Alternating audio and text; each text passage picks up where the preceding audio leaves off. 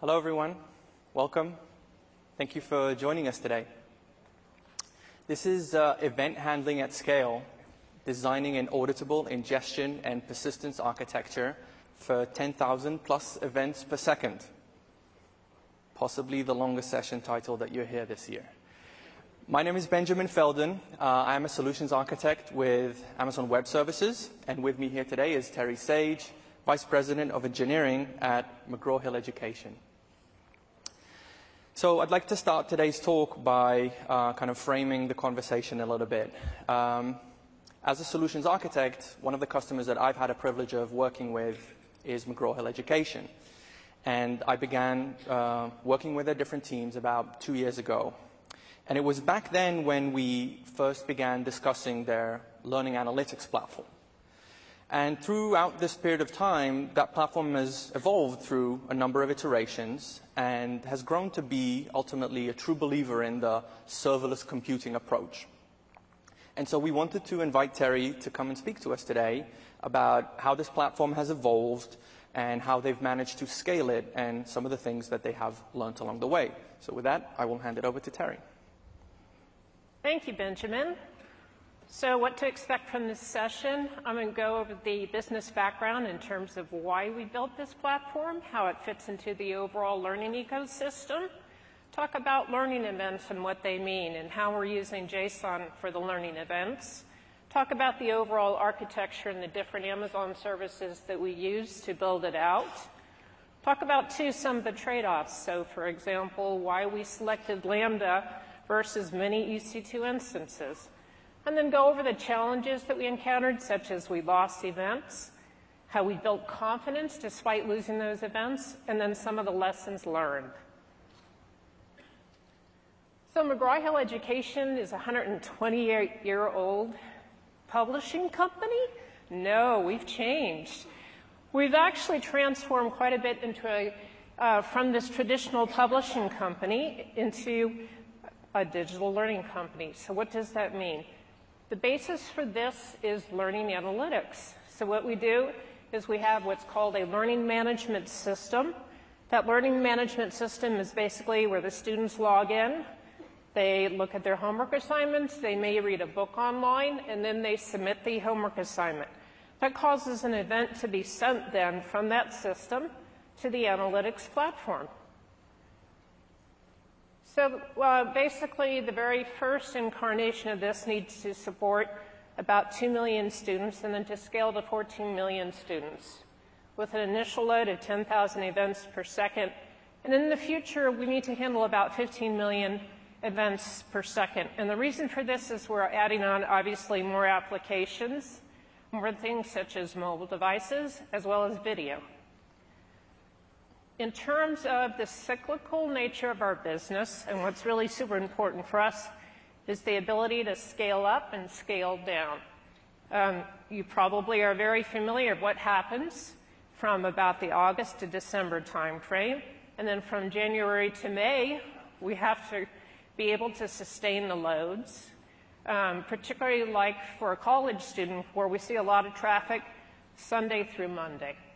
And this is because generally college students like to submit their homework assignments late. I did. And then in terms of the service level agreements, and also too, what we had to think about, not only just the ingestion of the events, but what would it take to provide the visualizations and the reports. So it's about sustaining a load of output of about 300 events output per second. And then also, too, to handle what we call the batch load of learning events into the system. Another sort of point here to make is that our business is very cost conscientious. So we have to be able to create systems with a very low price point per student. And then we have what are called just-in-time insights.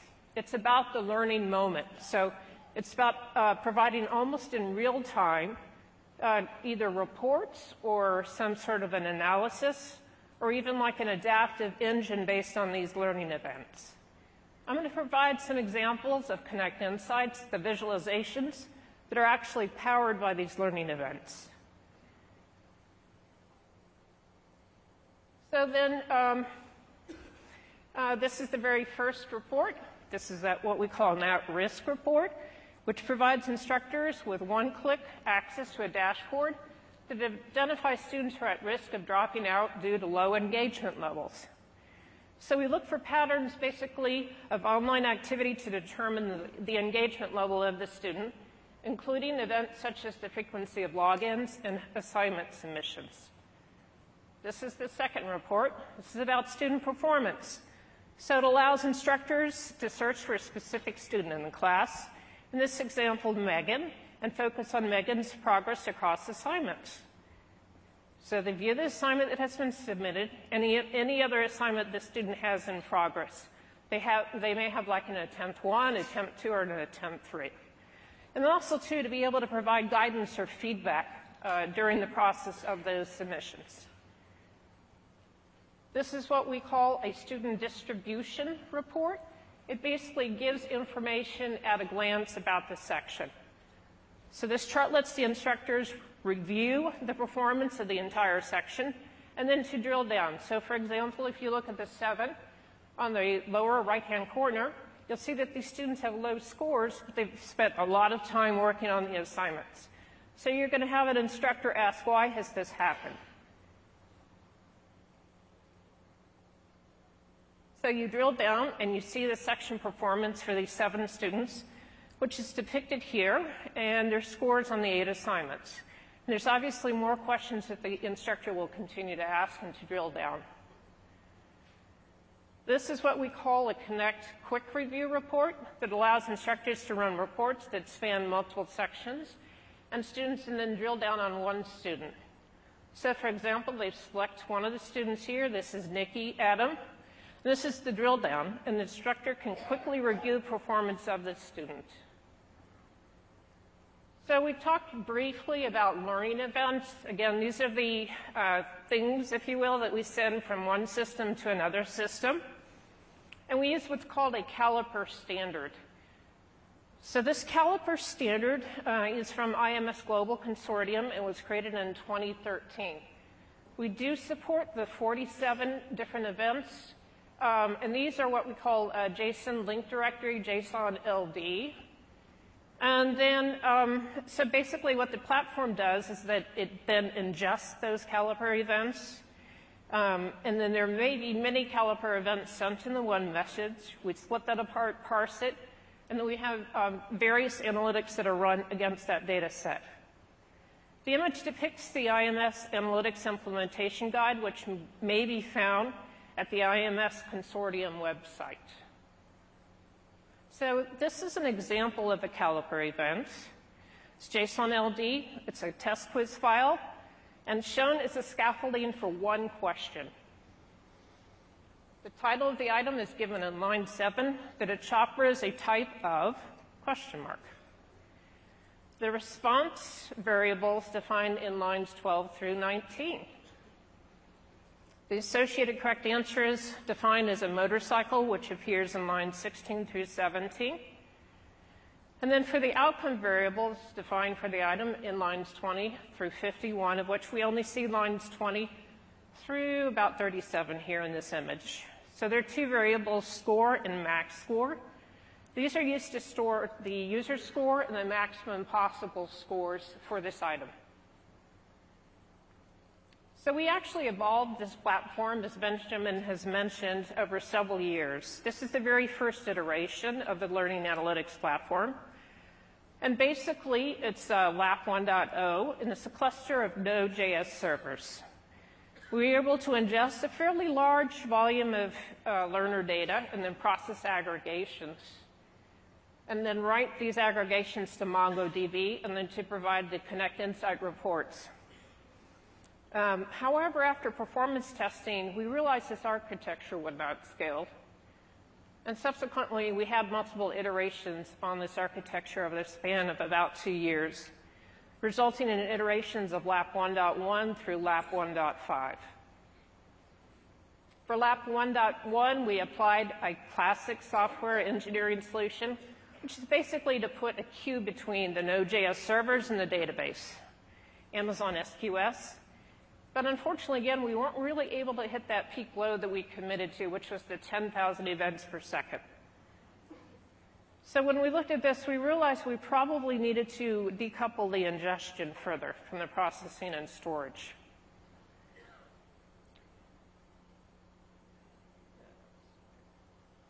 So for LAP 1.2, we had some difficulties with MongoDB tuning for conditional inserts and different types of aggregations. The crux of the matter was we really didn't have the institutional knowledge with MongoDB. So processing was modified to basically pre-aggregate events in S3. So thus, when a full set of aggregations were compiled, and they were loaded into MongoDB. This solved basically the MongoDB performance issues, but introduced some subtle data loss problems. This is LAP 1.3. Basically, we have event grouping and pre-aggregation, which we migrated over into Amazon DynamoDB. The data consistency problem went away, and this resolved really our data loss issues that we were encountering. But we still had some minor bugs in the system. So LAP 1.4 and 1.5 were about stability and fixing the bugs that we had. So when we started to look at this architecture, though, we realized that we had customized it to just be able to deliver those Connect Insight reports. We needed really a more general solution to be able to accept all of the events, as well as even external applications that would provide events to us. And we also did an estimate of what it's going to cost for 1 billion events. That was about $430K. So we realized that with the many different types of applications that we have within our portfolio, in concert with the overall sort of that we wanted to support third-party applications, that this really would quickly exceed the national debt at the rate we were going. So hence the reason that we really need to think about the architecture to re-architect it as a cost-effective, highly scalable, and reliable architecture. So if you fast forward, this is Learning Analytics Platform 2016. We've completely re-architected and implemented a robust solution, which has integrated many of the Amazon components, including AWS API Gateway, Lambda, Kinesis Streams, Simple Storage Services, and Elasticsearch Services, DynamoDB, and RDS PostgreSQL. The architecture is composed of the following 4 main elements: input, output, reconcile, and stream processing layer. The input API is basically the interface for the events and other domain events for the Learning Analytics platform. Domain events will be basically a superset of Caliper events. They are intended to capture information that may not be contained within the Caliper specification. The Reconcile API basically maintains the audit trail, and it's used to play back events. Then the Output API is used for supporting queries to build the reports, like the Connect Insight reports. Then we have what's this stream processing layer, and this is actually the most important element, because this is where we aggregate, process, and store events to a storage mechanism, as well as provide additional analytics. This, too, is where we run a lot of our research algorithms on the event data. So, for example, we may have like a cheating detection algorithm. So before we dive further into each layer of the architecture, Benjamin is going to give us an overview of the Amazon services used. Thank you, Terry. So I wanted to provide an overview of some of the services that feature in the Learning Analytics platform, but the idea here is not to do a deep dive into any of them. This is more rather an intro for the benefit of those of us who perhaps haven't had a chance yet to work with them. Some of them, like S3 and RDS and DynamoDB, have been around for a while longer, and so I'll move through them at a quicker pace. I'd like to start with Amazon API Gateway. API Gateway is a fully managed service that makes it easy for developers to create, publish, maintain, monitor, and secure APIs at any scale. API Gateway lets you switch between or combine multiple backends. Similarly, it allows you to work using multiple versions of the same API, so that lets you test and release and iterate through multiple versions. API Gateway provides network protection, and that's something that we do very well because it requires hyperscale. So while you may not be able to auto-scale your application to mitigate an attack, API Gateway can, and it will provide that layer of protection. Another functionality is that it allows you to authenticate access into your APIs using some identity tools that AWS has in its platform, like IAM, Identity and Access Management, and Amazon Cognito. So API Gateway will authorize access to your APIs using those tools. If you've ever worked against any AWS Service API, you may be familiar with SIG-v4. SIG-v4 is an authentication algorithm that lets you sign API calls with authentication information. So with API Gateway, we've essentially extended our identity service so that you now can authorize access to your API using SIG-v4. Another common use case is making your API into a business, where you can provide third-party developers with authentication information and then throttle, meter, or cap their usage on a daily basis. This depicts how API Gateway fits into the ecosystem. What happens is a CloudFront distribution is created for every API. You won't see that CloudFront distribution in your account, and you won't be charged for it. And then clients will hit your API through the CloudFront distribution through its network of edge locations. API Gateway can be set to cache responses, but when it does need to hit the backend API, that can be a Lambda function, it can be an HTTP endpoint running on EC2, or anything else that is publicly accessible. With CloudWatch, you can get metrics about your API usage, including down to the individual method level. The next service I'd like to talk about is Lambda. AWS Lambda is a service that allows you to run code without provisioning or managing servers at all. With Lambda, you only pay for the compute cycles that you consume, and you consume them in 100 millisecond increments. There is no charge for when your code is not running. Lambda can support virtually any type of application or back-end service, or with zero administration. And Lambda is truly at the heart of serverless computing. It will completely abstract away all of the underlying infrastructure. Lambda will automatically scale your application by running code in response to each trigger. So from your perspective, it is the same level of effort that is associated with running your function once, or once every hour, or thousands of times per second. Lambda currently supports code written in Node.js, Python, and Java. You simply upload your code, specify how you wish to invoke it, and your code can include existing libraries and even native ones.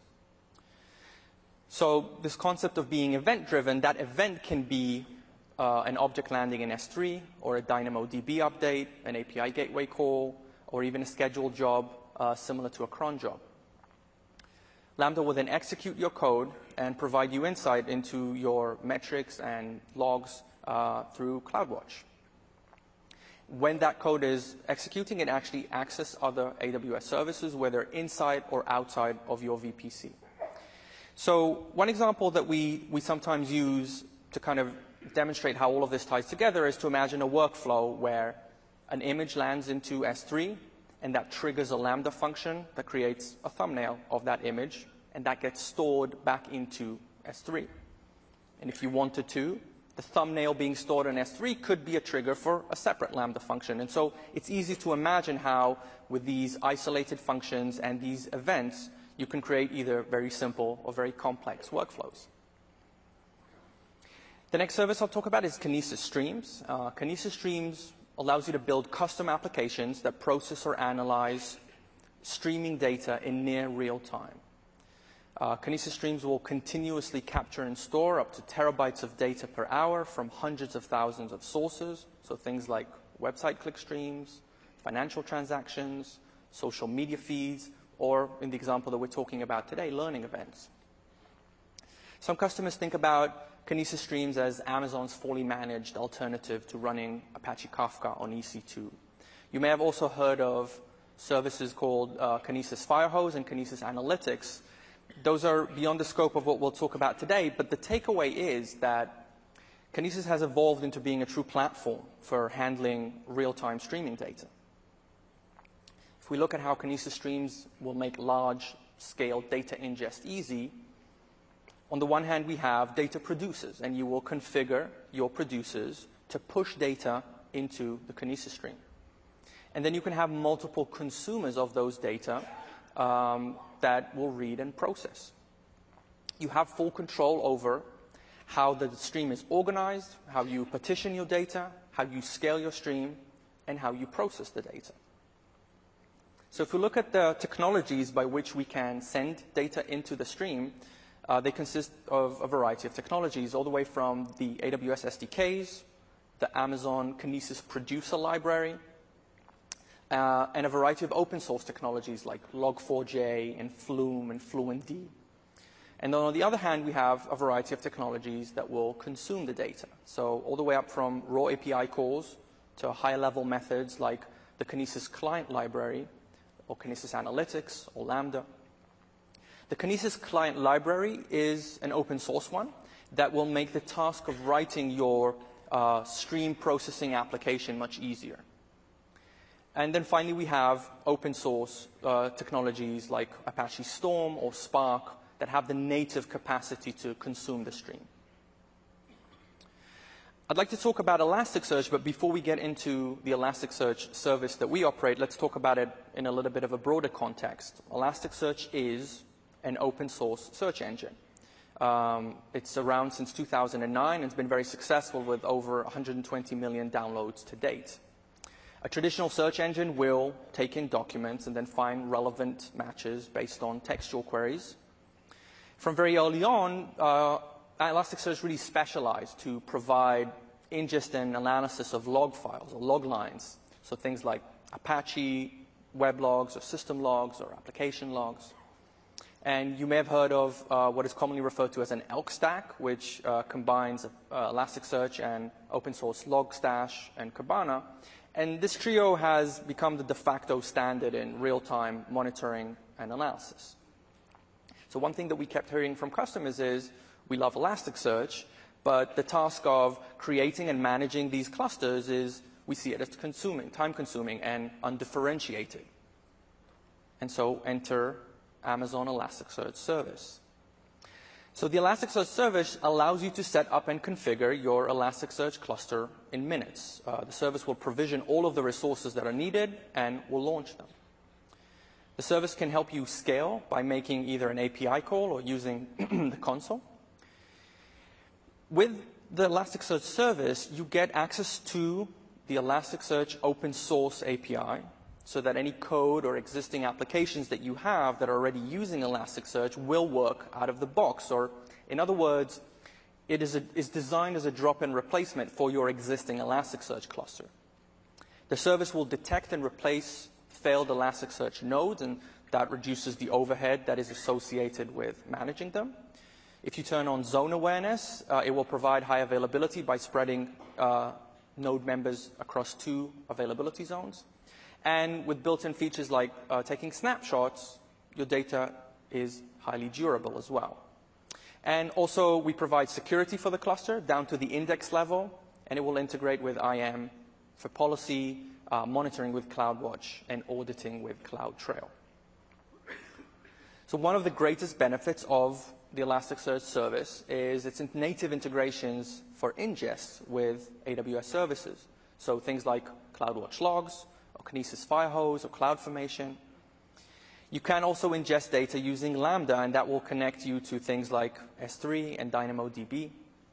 And you can also connect Logstash to an Elasticsearch cluster. So here you can see a data flow diagram that depicts some of the ways that Elasticsearch service can integrate with other services.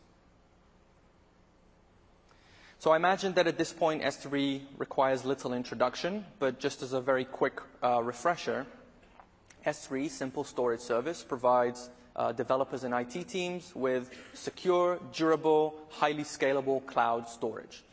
S3 is very easy to use, object storage with a simple web interface. that allows you to store and retrieve any amount of data from anywhere on the web. With S3, you only pay for the storage that you actually use, and so there's no planning associated with any spikes in usage or storage growth. So S3 is designed really for applications to access the data directly, not through an operating system or a file system. And that makes it uniquely suited for big data applications. So unlike things like HDFS, there's no need to run a compute cluster just for the storage. If you have multiple consumers of the same data sets, things like Spark or Hive or Presto, that's a perfect use case for S3 because they can all access the same shared data sets securely. And one of the biggest advantages of S3 in a big data environment is you can store literally any amount of data at very high bandwidth with really no aggregate throughput limits. So like S3, I imagine that RDS requires no introduction at this point as well. So as a quick reminder, RDS will make it easy to set up, operate, and scale a relational database in the cloud. So it provides very cost-efficient and resizable capacity, and it frees you up from some of the database administrator tasks, like so it frees you up to focus on your applications and your data and your business. RDS supports a variety of different engines, all the way from open source options to commercial ones. In today's talk, we will be focusing on RDS Postgres, because that is the engine that's being used in the Learning Analytics platform. But with all the different engines, the value proposition is similar. So with RDS, you can deploy scalable Postgres in minutes with cost-efficient and resizable hardware capacity. RDS will manage the complex and time-consuming tasks like the Postgres software install, or upgrades, or storage management, or replication for high availability or backups. RDS Postgres can scale from 5 gigabytes to 6 terabytes, and from 1,000 IOPS to 30,000. It also supports read replicas in both local and remote regions. The last service that I'll cover is DynamoDB. DynamoDB is a fast and flexible NoSQL database. It's designed for any type of application, including tier 1 applications that require very consistent single-digit millisecond latency at virtually any scale. It's a fully managed service, which means there's no administration and zero infrastructure for you to manage. DynamoDB supports both a document and a key value store model. And durability is achieved by automatically replicating data across 3 different facilities. Dynamo is often a natural choice for big data application architectures. And the reasons are that the NoSQL nature and the durability and availability that is provided as part of the service are extremely supportive of very large data sets from multiple sources. When you create a table, you need to specify how much request capacity you need. And so if that ever changes, you can always change the read or the write capacity that you need by making an API call or through the console. We have customers that run over 1 million requests per second on a single table and more than 100 terabytes worth of data. So the takeaway is that you're no longer preoccupied with horizontally scaling a NoSQL database. You will simply continue to write to DynamoDB. And with that, I'll hand it back to Terry. Thank you, Benjamin. So let's take a look at the 4 elements of the architecture: input, output, and reconcile API, and then the stream processing layer. This is the input API. As mentioned previously, it's really the front door for our system. It's implemented using a simple REST endpoint to receive 1 or more up to 300 caliper events in a single request. These events then are validated against an optional user-supplied schema, and if it's successful, then the record is published to Amazon Kinesis Stream. A primary audit record is written, and finally a receipt is generated and returned back to the event producer. Let's walk through some of the steps of this microservice. And note that a similar pattern is used for the output, reconcile API, and stream processing layer. Step one, this is the event producer. This is the element that actually generates the caliper events, and in the future will be generating the domain events. And then the input API. So the event producer generates thousands of caliper events per second destined for the input API. And then we receive these events through the public endpoint. The event producer is assigned a set of AWS credentials, and we use these values to apply SIGV4 against the request. Step two, the API gateway authentication and producer credential enables SIGV4 processing in the API gateway by setting the authorization type equal to AWS IAM. From that point, all calls made against the endpoint are required to supply a valid authorization header in the request. Step three is the Lambda invocation. The API gateway service then executes the input Lambda function when an inbound request is processed. Step four, the authorized user metadata. When an authenticated user invokes a Lambda function, there's metadata about this particular request. So, for example, there may be source property that is not carried within the body of the message itself, and we store this information in a separate MHE system. Step five is the schema validation, where the architecture validates the caliper event against the schema. And then step six is about the Kinesis publishing. The caliper event is then published to the Amazon Kinesis stream. The service requires that we set explicit permissions, which will execute then the put object request. The presence of this record in Kinesis means that the input API has accepted the event and successfully written it to Kinesis for further processing. Step seven, CloudWatch metrics and logging. Each service publishes metrics and output logging to CloudWatch. Step eight is about continuous integration. We use Jenkins as a simple continuous integration service for building and deploying our code.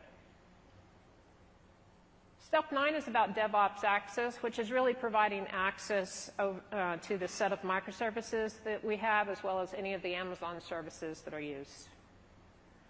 The output API is basically the service that's responsible, again, for enabling data consumers to query the data in a variety of ways.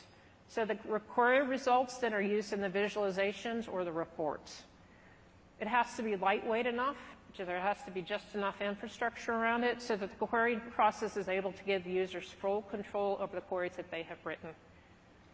So each endpoint actually takes the form of a caliper event type and a caliper action value. In this way, it's possible to query all different caliper events using a very simple URL structure.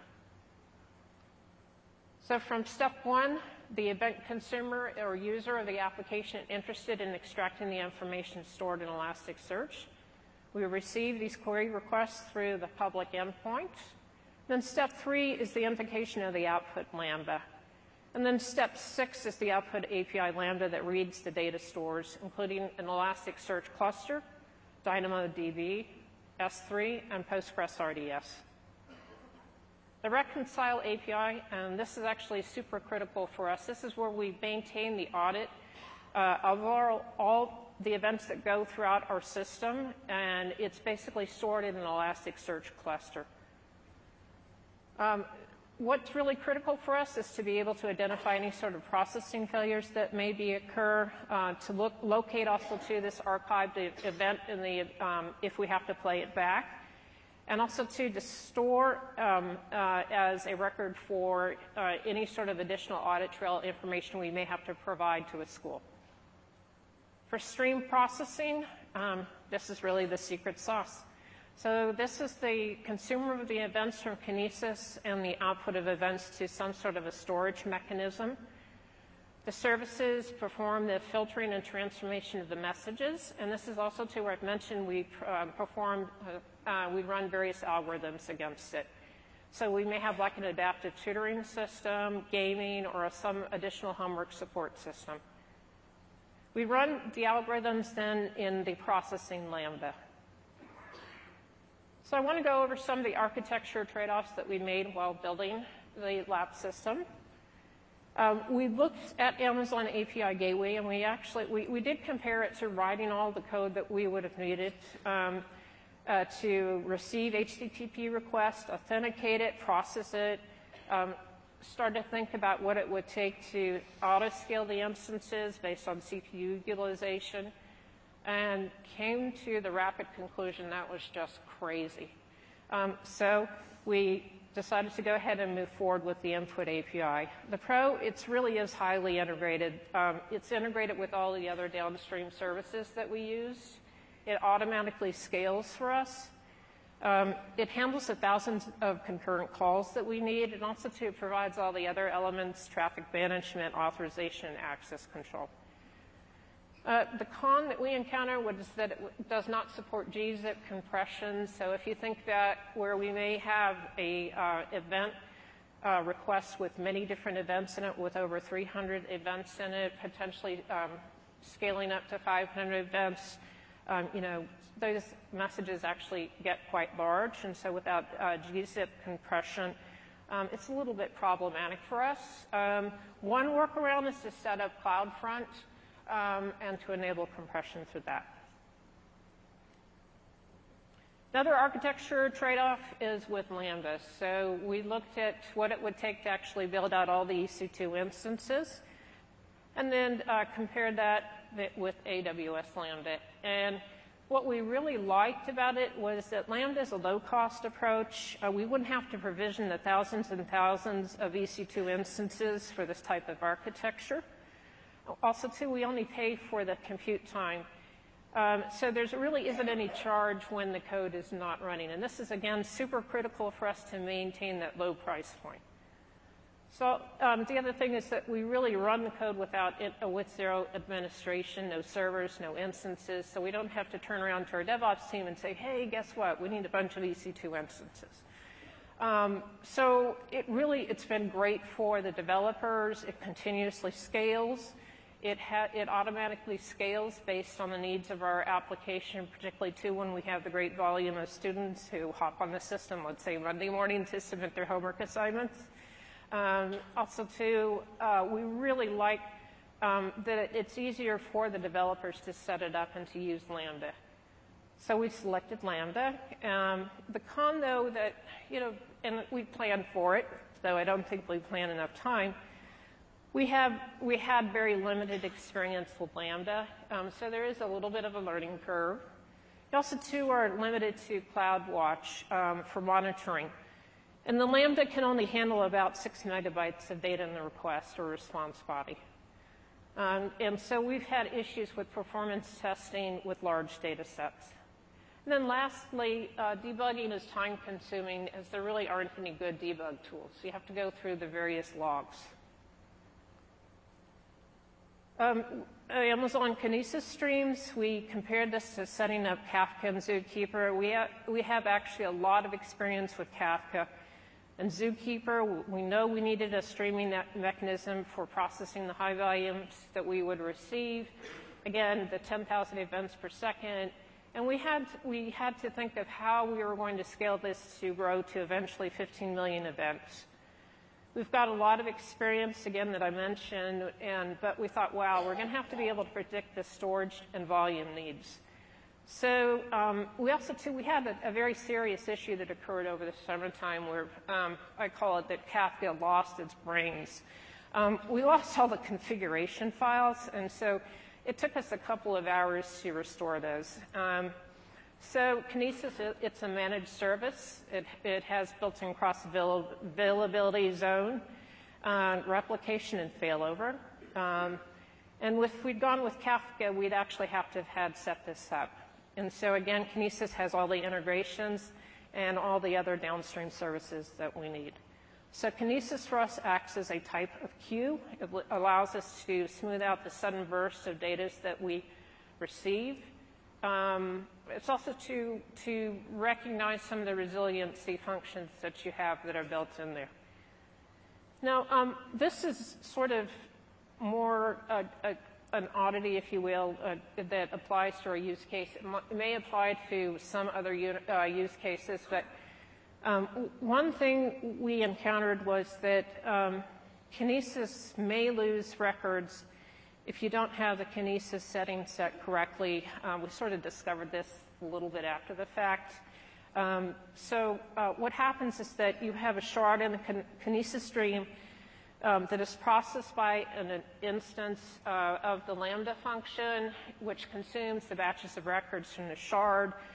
And if the Lambda function processing, if the shard throws an error, it will be invoked again with that very same batch of information of records. So if the errors continue, though, there is an automatic back-off and retry, but it will block processing until the batch is processed successfully. So what we encountered was really a data backup in Kinesis, and so we had to adjust this up to 7 days, and it's working quite well for us now. For S3, again, this is really kind of a no-brainer decision. I mean, we just compared it to Rackspace and to OpenStack Swift. But really, it's very secure. It's a managed service, very easy to use and expensive. The only sort of con that we encountered was you do receive SSL mismatch errors if you want to use your own domain name.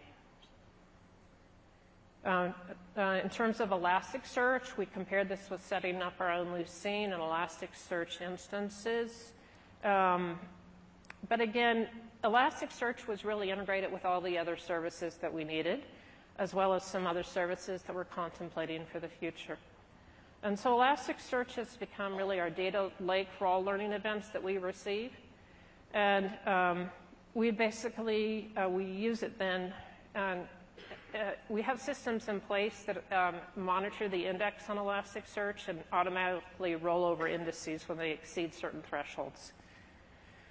The con which applies to our use case, again, is that the Amazon version is typically about a release behind the Elasticsearch company. It may not be critical to others. It's not really critical to us, frankly. For Amazon DynamoDB, we compared this again with MongoDB, but we had really serious performance issues even after we had tuned it fairly significantly. We encountered data loss. With DynamoDB, we actually had a lot of teams who had experience with Dynamo. It's very low cost, it's fast and flexible, NoSQL data store, it is fully managed. We use DynamoDB to maintain metadata about the events, to manage our user preferences, and to provide what's called an OAuth data API. We have service endpoints that are called by an application. We need to ensure that that launch is not reused. The con you need to be aware of is some of the limitations on the row size and that it's limited to 1 megabyte query.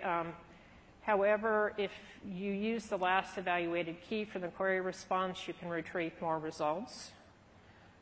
For an item size, DynamoDB allocates resources for your table according to the number of reads or writes and the write capacity units that you've specified. This is really super important here because I'm going to talk about an issue that we encountered. If your if your items are greater than 4 kilobytes, and you may need some additional capacity units. So the last architecture trade-off that we looked at was PostgreSQL. There are actually 3 different sort of facets to this that we compared. The first was, can it handle the number of concurrent connections? Second was, can it actually compile, and will we be able to use some advanced analytical queries against it? And then third was, will it be able to actually scale the storage to meet our needs? So definitely check. It scales to the 6 terabytes, so it's within our immediate need. It supports the concurrent connections that we needed, and it has that full analytical engine capability. And this is a con. It's something that it's not really immediate to us, but something we're thinking about for the future. We know that our data volumes are going to grow considerably in the future. So we've thought about some of the archiving and other strategies to reduce the volume that we have. Eventually, we may need to switch this out for Redshift. Also, too, internally, we're using Aurora for many of our systems, including one called nGrade Pro. In terms of estimated cost savings, and talked about this a little bit earlier, overall, we estimated it was about $430K to handle the 1 billion events. But with this new architecture, it's about $130K to handle the 1 billion events. And obviously, we want to drive those costs down further. And as you can see, really, using Lambda has been the biggest cost saver in this overall architecture. We also, too, we didn't include an estimate of the additional cost savings, such as really we require fewer DevOps resources for the build and operations of this new architecture. And we estimated it would actually take about 7 DevOps resources if we had gone forward with with the many EC2 instances that we had. We've also, too, experienced gains in agility. The developers are able to very quickly code something, invoke it from Lambda, and see what it does. These are 2 graphics. The first graphic depicts really our monthly growth trends of what we've seen for Connect sites. And as you can see, we have the peak between January and May, and then between September and December, and then the lull in between. So we want to basically scale our systems up and scale them down. Last graphic on the bottom is the hours by which reports are accessed, and you can see clearly that students and instructors are night owls. So some of the challenges that we've encountered and how we've worked through them, I mentioned earlier that we lost events. We are looking at some of the re-architecture for the processing and aggregation layer not to depend as much on Elasticsearch. What we encountered was that we used Elasticsearch incorrectly. We used it for sort of ACID properties. It does not maintain immutable state. So it lost basically rights when you concurrently try to create documents within it. So this has been really the root cause of our aggregation processing. So we realized that we're probably going to have to perform some additional pre-aggregations up front. Elasticsearch performance. We've encountered basically some issues with report queries, particularly for another product that we have called Reading Wonders. It's not meeting the service level agreements that we established with the business. And so we've enabled doc value optimization Elasticsearch. That certainly, we've tuned the performance up there. But also, too, we're going to probably have to move some of the processing out of Elasticsearch into the application tier. We also, too, may have to increase the number of database nodes to get that last bit of performance. And let's see, be aware, too, of the Elasticsearch limits. I spoke a little about these. Some of the Elasticsearch limits are that it handles 32 terabytes, and so obviously you may need to think about some additional mechanisms for handling the data there.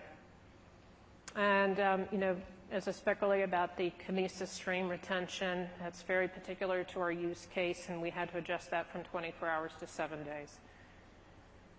And then we encountered this really kind of weird problem with DynamoDB. Over time, we had a write throttling error.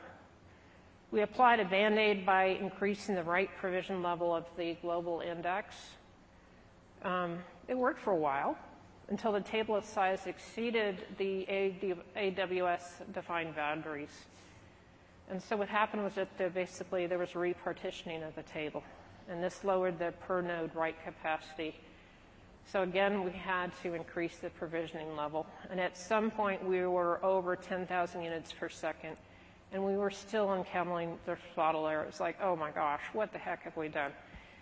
So we contacted our enterprise support team, and they sent us this heat map. Guess what? We were only using 2 of the key spaces, 2 of the 100 key spaces for the partition. So they really helped us diagnose the problem and determine what was happening. We had to redesign the table basically so that writes were evenly spaced out across partitions.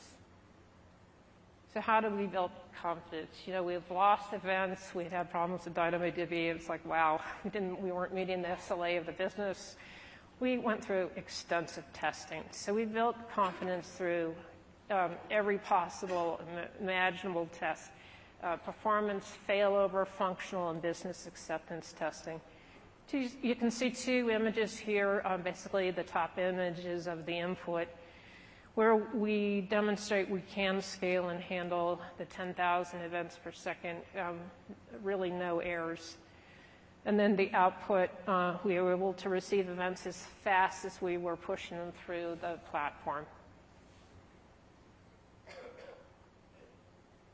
So Caliper events then are sent to the input API, and we validate the persistence to Elasticsearch and S3. That's really the essence of the test. The tools that we use for testing, HV LoadRunner and SOASTA cloud tests for the Reconcile API, and again, this is really critical for us. We can't lose events.